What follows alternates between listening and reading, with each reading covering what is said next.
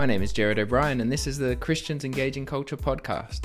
Christians Engaging Culture exists to equip the members of St. Thomas's to give faithful answers in everyday cultural conversations and to turn those conversations to the gospel.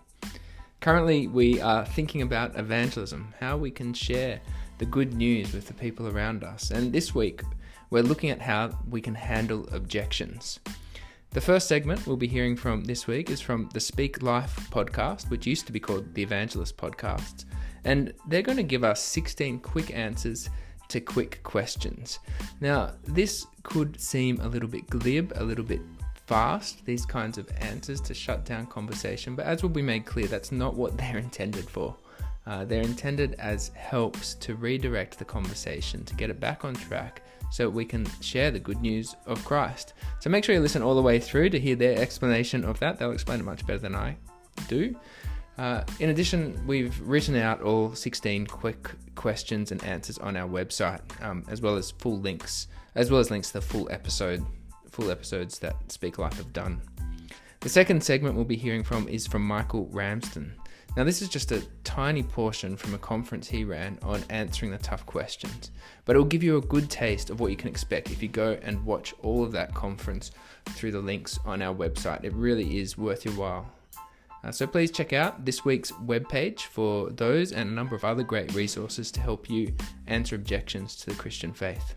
And the last thing I need to let you know is that we have an event starting this Sunday. John Mason will be holding a 2-week course on evangelism this Sunday 7th and next Sunday the 14th of July between 9:10 and 9:50 a.m. For more information and to RSVP, just click on the coming events link on our website. But for now, we're going to start with a portion of Speak Life's material on quick answers to quick questions. Today on the Evangelist podcast, we're looking at quick answers to quick questions. The Evangelists Podcast.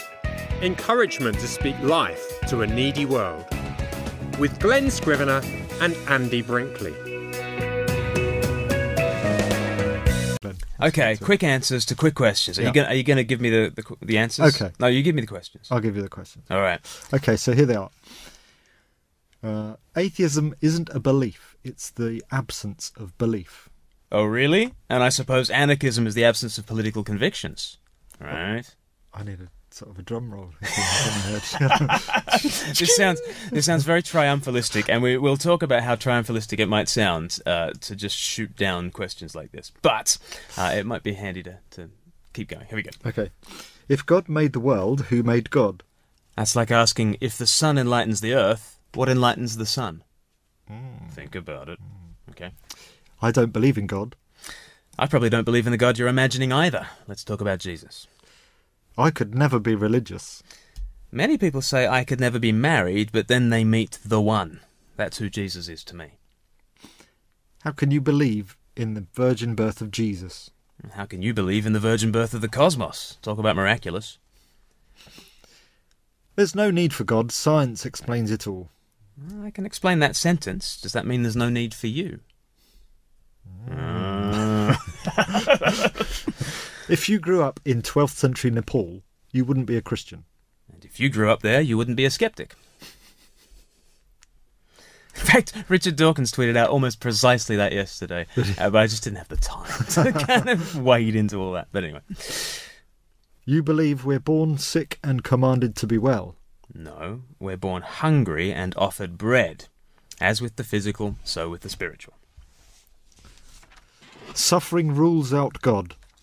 Which God? To be sure, many gods are incompatible with suffering, but what about the crucified God?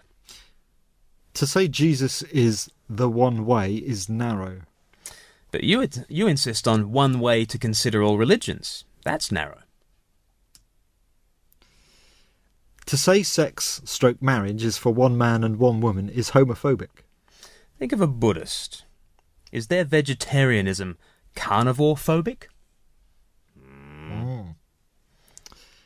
Religions cause all wars. No, about 7% actually. God is not the common denominator in war. Humanity is. Why doesn't God just forgive? Have you ever tried it? It hurts. It means self-sacrifice, because forgiving a debt means absorbing the cost. Christians are all Christians are hypocrites. Christians are sinners, and we're very open about that. The biggest hypocrisy is pretending you don't have any. I wish I had your faith. If I recommend my doctor, you don't need my faith in her, you need her. You don't need faith, but Jesus. If God knew there'd be suffering, why create? Every parent knows their children will suffer. They still give life nonetheless. There we go. Okay, lots of thought-provoking. Are you a Christian now? Are you, are you overwhelmed with the short-fire, quick-fire answers? Yeah. It's a funny exercise, isn't it? Kind of doing that quick question, quick answer thing. And it does sound very glib, or it could sound very glib and triumphalistic. Yeah. And certainly when you do it like that, it does sound like that. When you've got 140 characters. Yeah, well, that's true. Yeah. On Twitter, you have to... Yeah. So I guess you've got to think about what are we trying to do when we're trying to think quickly on our feet and give quick answers. And I guess thinking more broadly, what are we trying to do in general when we're answering questions of faith? So it'd be good to talk about that, and then it'd be good to talk about why is it good to have a quick comeback up your sleeve for those questions, because a lot of them will come up if you're involved in evangelism. Okay, well, the first one then. How can you believe in the virgin birth of Jesus? And one response is, well, how can you believe in the virgin birth of the cosmos? Talk about miraculous. Yeah, I saw that tweet on... when you tweeted that out, you got a lot of response on that, didn't you? Yeah. It got translated into French, Spanish, and Portuguese. Really? There's even... In fact, I think I first tweeted that out like 2 years ago. It was ages ago when I first tweeted. And I keep seeing it in my feed. It kind of gets tweeted around. And I even saw it last week. In Portuguese, someone had made this meme with my ugly face on it, and there it is in Portuguese. So you know you've made it. I've got to put that on the show notes. Okay, you've got to. Yeah, it was a very quizzical looking photo of me from many years ago. So you know you've made it when you're translated into Portuguese, and I believe in the virgin birth of Jesus. You believe in the virgin birth of the cosmos. Choose your miracle. You know, that was the old tweet. But it's amazing. It's amazing how often people just don't think in those terms about how miraculous a naturalistic account of the universe is. To get life out of non-life is just... I mean, forget about the birth of virgin... Okay, you know, this works too when people say, well, you believe that, you know, the corpse Jesus just reanimated in the tomb, never to die again. Like, you really think, like, out of that tomb, dead men don't rise. You know that, don't you? But, you know, at that stage you say, well, I believe in life coming out of non-life. I believe that in that tomb, Jesus of Nazareth, who is the Son of God, who was prophesied all throughout the scriptures, who would rise again from the dead. Yeah, I believe that he went from non-life to life. That's a miracle, right? Now, Mrs. Naturalist, Mr. Naturalist, whoever you are, you believe in life coming out of non-life in a far more miraculous way, don't you? Like, somehow, what kind of naturalistic mechanism could there ever be that life and the life of the biosphere, like, emerges from non-life? You can't even begin to explain to me a framework in which that is even mildly plausible. Like, you don't even begin to be able to explain that. That is so much a bigger miracle than that Jesus of Nazareth went from non-life to life. Yeah. You think the biosphere went from non-life to life. So that's you know, so if people bring up the resurrection. But in this one, if people bring up the virgin birth, you believe in the virgin birth of Jesus. You believe in the virgin birth of the cosmos, except you don't even have a virgin. You got nothing. And then coming out of nowhere, pure magic. Nothing up the sleeve, no magician, nothing. Just pure magic. And you say, I believe in miracles. Honestly. So, yeah, just a way of arresting that talk about miracles, because, you know, the naturalistic worldview, if you smooth out everything and you smooth out the supernatural from your view of reality, it's a bit like when you're ironing and you smooth things out at the end, and at the end you just end up with all this crumpled stuff at the edge. And that's what the naturalist kind of does. Like, oh yeah, everything's just natural processes, and at the edge, what have you... Just ignore that. Yeah, exactly. Let's not think about that. I'm sure natural processes will explain how life gets from non-life and how a cosmos erupts from sheer nothingness for no reason. Yeah, okay. And my view is miraculous. Everyone has a kind of miraculous view of reality. But actually, the Christian, that Jesus was born from a virgin, actually there is a whole context in which that event makes sense. That the cosmos came, not out of nothing, but out of a loving God who wants to share himself. That has an explanation. That life emerged from non-life has an explanation. There is a God who wanted humanity, or that Jesus rose from the dead. Okay, it's a miracle, but it's not an incomprehensible miracle. It's not absurdity. Actually, the Christians' account of all those things, the birth of the cosmos, the birth of life from non-life, the virgin birth of Jesus, the resurrection of Jesus, all those things actually find a context in a living God who has purposes for all these things, and they make sense. On a naturalistic account, yeah, sure, a virgin birth is weird and just a mad happening, and Jesus just reanimating from the tomb is a mad happening. But put that into the context of the triune God who has purposes for this world, and none of it is suddenly inexplicable or weird or just spontaneous or absurd. The creation of the universe, the creation of life, Jesus, the virgin birth, and the resurrection all make sense. So actually, if you don't want to be reduced to absurdities, come on over to Christianity. If you're content for there to be absurdities in the world that are unexplained and unexplainable, fine, stick with naturalism. But that's a far more miraculous account of reality, actually. Suffering rules out God. Now, again, context is absolutely vital, and you don't just unload your silver bullet on this one if someone's really going through the mill. Suffering rules out God. But there are many contexts in which it just does come up as a kind of a defeater belief that people just reach for. And so it's at this point, I would say suffering rules out God. Well, which gods? Certainly many gods are incompatible with suffering, but what about the crucified God? I think diving straight into Jesus there is absolutely vital on this. Sometimes you get evangelism training that sort of says, suffering is the too hard question, and you say to people, well, there is an answer, but it takes a long, long time, and maybe we can postpone this discussion to another time, sort of thing. But I just think you say, sure, suffering rules out a heck of a lot of gods, but it can't rule out the suffering God, can it? If God himself suffers, then that might raise a heck of a lot of more questions with you, but the first thing you can't say is that suffering rules out God. Yeah. What about to say Jesus is the one way is narrow? And then my answer is, well, you insist on one way to consider religions. That's narrow. And what I'm getting at there is the question, Jesus is the only way, is narrow. That comes from a certain understanding of many paths going up the mountain and all that kind of stuff. And if Christianity just thinks it is the only path up the mountain, that is a ridiculously narrow thing to say. But actually, the view of all religions as being like a mountain is a ridiculously narrow account of religions.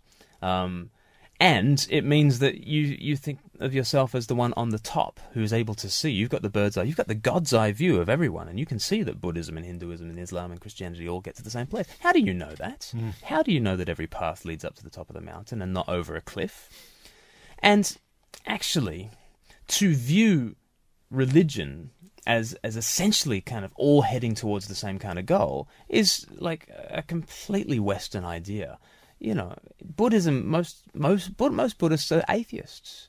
In Hinduism encompasses both atheism and polytheism and everything in between, and is really hard to categorize. Islam, they've got Allah, who is utterly anti-Trinitarian, and Christianity's got Father, Son, and Holy Spirit, which is utterly Unitarian, utterly anti-Unitarian. And so, even on the question of who is God, you just get these wildly different answers. But my Western anthropologist told me that all religions are like, climbing up a mountain. And, that's a really narrow way of viewing religion. And so maybe a thing that opens the door towards that kind of conversation is to say, actually, I think Western pluralistic ways of looking at religion are incredibly narrow and culturally located. And then people are like, I don't want to be that. Well, yeah. And then at that stage, you basically say, it's not like we're all on the same mountain and we just need to find the right path.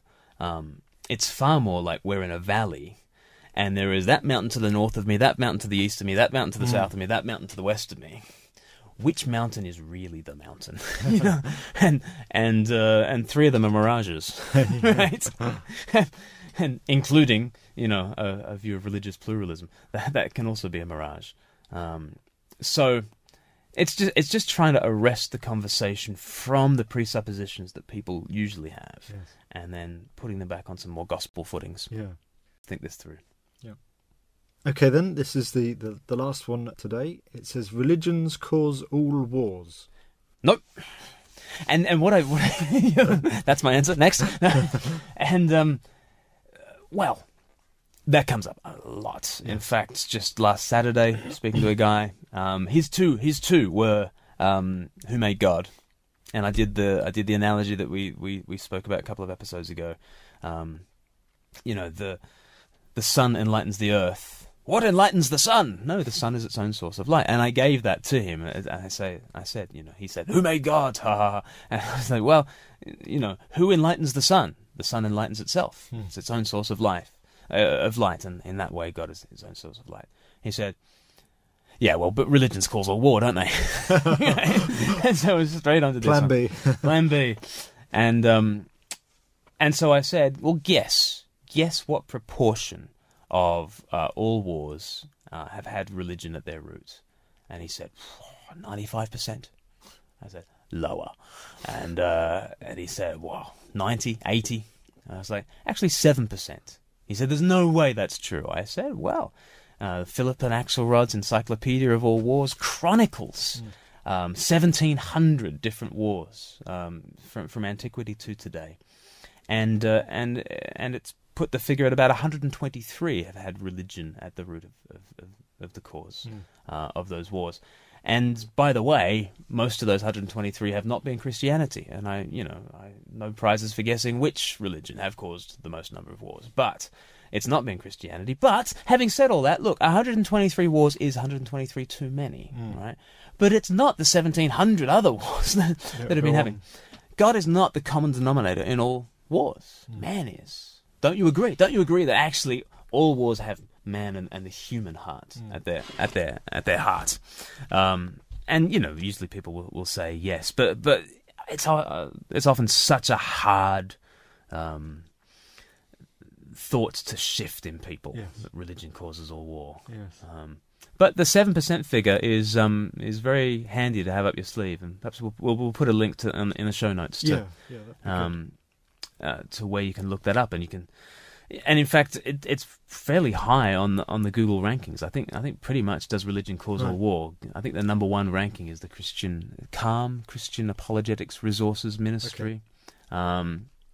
Takes you straight to that, and it's a very good resource actually.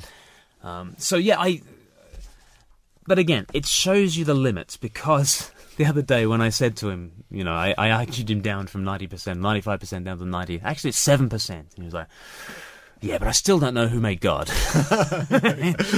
And so back you go. And, and so that just goes to show the limits. And just helping people to see that. Yeah, good. Okay, well, we've come to the end there. Any sort of final encouragements or tips, if you like, as we come to the end of this? Yeah, I mean, I'm torn between saying, learn this stuff, or your own versions of this stuff, and come up with better ones, and please email them in and help us to know what you use in evangelism, and do learn them, and do take advantage of these conversations.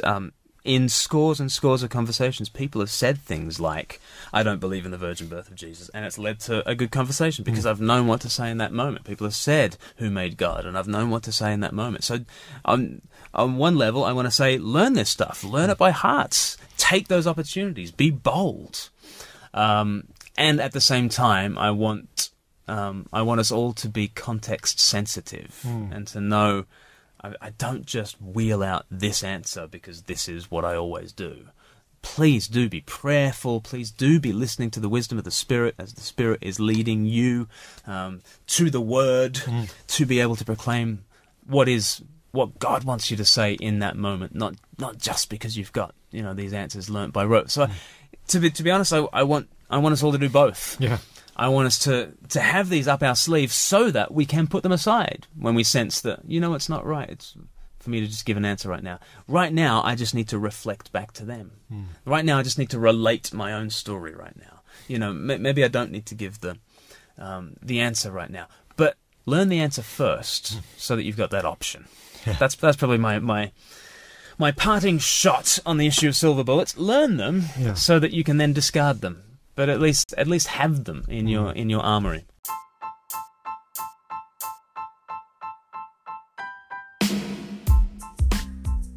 Well, that was the guys from Speak Life on some quick answers to quick questions. You can find all 16 questions and links to their episodes on the website. But for now, we are going to continue by listening to Michael Ramsden, a small section from his conference on answering the tough questions, and we hope you find it helpful.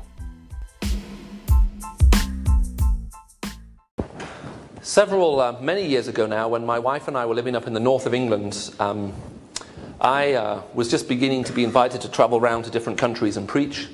And I've never really been one much for being bothered about personal appearance. And at that point, it suddenly got the case when my hair began to get a little bit too long. I couldn't comb it anymore. And I was at that stage, and I was going to go and speak somewhere where I was expecting them for me to have nice hair. So I thought I'd better get a haircut before I leave. And we lived in an ex-coal mining community where there was very high unemployment, so about 20%. And it was quite a simple community. I was teaching, believe it or not, moral philosophy at the university in the major city next door. And I just realized I was in desperate need of a haircut. So my flight was the next morning. So that afternoon, I walked to the end of the street in which I lived. There was a small hairdressing saloon called Belinda's. And I walked in, and I came up behind a desk, and I looked at the lady behind the desk, and I said, "Excuse me, I need a haircut." And she produced an appointment book, and she opened it. And she said, "When were you thinking of coming?" And I looked at my watch, and I said, "Now." When she looked at her book, and she said, "Okay, if I'm quick, I can squeeze you in." I said, "That's fine. I don't need anything. Just cut it, and I'll be gone." So, anyway, she walked me across. She sat me in a chair. She put a big apron around me, and she walked off, and she picked up some comb and scissors back where the desk was near the reception as you walked in, and she started walking back to me. And as she walked back to where I was sitting, she just turned to the lady sitting next to me, or the lady who was cutting hair to the person sitting next to me, and said, "My business is doing so well, but there must be more to life than this." And I thought, this is Belinda. So she then turned round to cut my hair, and I caught her eye in the mirror, and I said, "You know, what you say is very true. In life, we're not made happy by what we acquire, but by what we appreciate." And she froze, and she stared at me, and she said, "What did you just say?" I said, "In life, we're made happy not by what we acquire, but by that which we appreciate." And she walked off. And she came back with a pad of paper and a pen, and she said, "You couldn't say that one more time, could you?"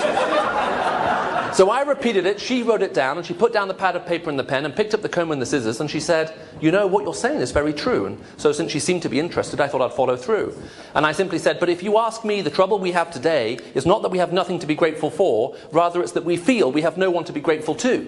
And she put down the scissors and the comb, and she picked up the pad of paper and the pen, and she said, "You couldn't just say that again for me." Now, it took her an hour and 15 minutes to cut my hair. I don't have a 1 hour, 15-minute hairstyle. As a matter of fact, I don't even have style. I've just got hair. Now, she then said, she said, I think you're right. And I said, have you ever been in love with someone and unable to express it? And this is actually coming from Lewis. I'd been reading a C.S. Lewis book at the time. And she said, yes. And I said, you feel empty, don't you? I said, if you can somehow express that love, however, and it's reciprocated, it brings a completeness that was missing before. She said, I know exactly what you mean. I said, that's why worship to me as a Christian is so important. I said, I'm a Christian. I worship at the church just around the corner from here. I said, I find that expressing that love to God brings a completeness to my life that's otherwise missing. And she looks at me, and she was about very obviously pregnant. I would say probably 7 months pregnant. And she just looked at me and she said, I'm just worried about bringing a baby into a world in which there is so much evil. And again, hearing a line that I'd heard Ravi Zacharias use, I just looked at her and I said, I know there's a lot of evil out there, but what about the evil that's in here? And she looked at me and she said, if there was a way to overcome evil in the human heart, that would be incredible. I said, it's interesting you should say that. I said, we all feel like there's some kind of power over our life. She said, I know exactly what you mean. She said, I want to change. I want to be a better person. I keep trying, but I can't do it. I said, well, the Bible calls that sin. I said, sin is something which we do which is wrong, but it also describes a state we find ourselves in of powerlessness where we keep doing that which we know we shouldn't do. And she said, well, is there any way out of this? I said, well, it's interesting you should ask that. I said, I think that God can change your life. And I'd just been, a few months before, speaking at a conference with a guy called Chuck Colson, who I'm sure all of you will know. And Chuck Colson had shared a story about a guy who'd been on death row, and he was appealing against his death sentence on the grounds that he was insane. And he was then converted after many years of appealing against his death sentence. And when he was converted, he called together his legal team and said, I want to withdraw my defense. I'm not insane. I never was insane. Everything I did was premeditated and planned. All the murders, everything. I'm now a believer. I do not want to rest on this insanity plea knowing it's not true. And he stood up in front of the Supreme Court of Justice and argued that. You know what they said? Only an insane person would do such a thing. And so he was working with prison ministry, sharing his faith with the other prisoners. And she looked at me and she said, that's an amazing story. Has God changed your life? So I shared my testimony with her. She said, well, so then we kept talking, and I said, this is what the Christian gospel is. I said, it's the message that Jesus Christ, who had no sin, came into this world and became sin on the cross. Okay, he took the punishment that was really deserved to ours. He was crucified, he died, and he was raised to life, and he conquered over sin and death, and he offers us new life in him. She said, well, what should I do about this? I said, well, you can't sit on the fence forever, and she wrote it into her notebook. I said, you're going to have to make a decision. What are you going to say to Jesus Christ, yes or no? I went home, I told my wife about this conversation. We got down on our knees in our living room and we prayed for her. And I thought, how do I follow her up? So 2 weeks later, I went back for a second haircut. I have never had such short hair in my entire life. I walked in, she didn't even ask me if I wanted a haircut. She said, Michael, I'll cut your hair. Walked me across, sat me in the chair. Came back with the comb and scissors, looked at me, and she said, do you remember the conversation we had 2 weeks ago? And I said, I can sort of remember what you said. She said, well, I went home and I told my husband everything you told me. I thought, this is interesting. Because as far as I understand it, we talked about basically the whole gospel. I said to her, well, what did your husband say? And her face fell. And she looked at me and she said, he told me I was preaching at him. Well, of course she was preaching at him. They both get home from work, they sit down for dinner, out comes her notebook. Do you know in life you're not made happy by what you acquire, but by what you appreciate? It's not that you have nothing to be grateful for, you have no one to be grateful to. That's why worship is so important. There's a lot of evil out there, but what about the evil in here? It's called sin, and there's nothing you can do about it. Now, she is very open and he appears to be closed. Why? And the answer, part of the answer is really quite simple. He's asking questions. The statement, is there more to life than this, isn't a statement, it's a question, it's a cry of the heart. Is there anything more to it than this? And I left that hairdressing saloon that day having discovered a very radical new way of sharing the gospel with people, called talking to them. And this radical idea of sharing the gospel by talking to people is basically part of what I'd like to share with you this evening.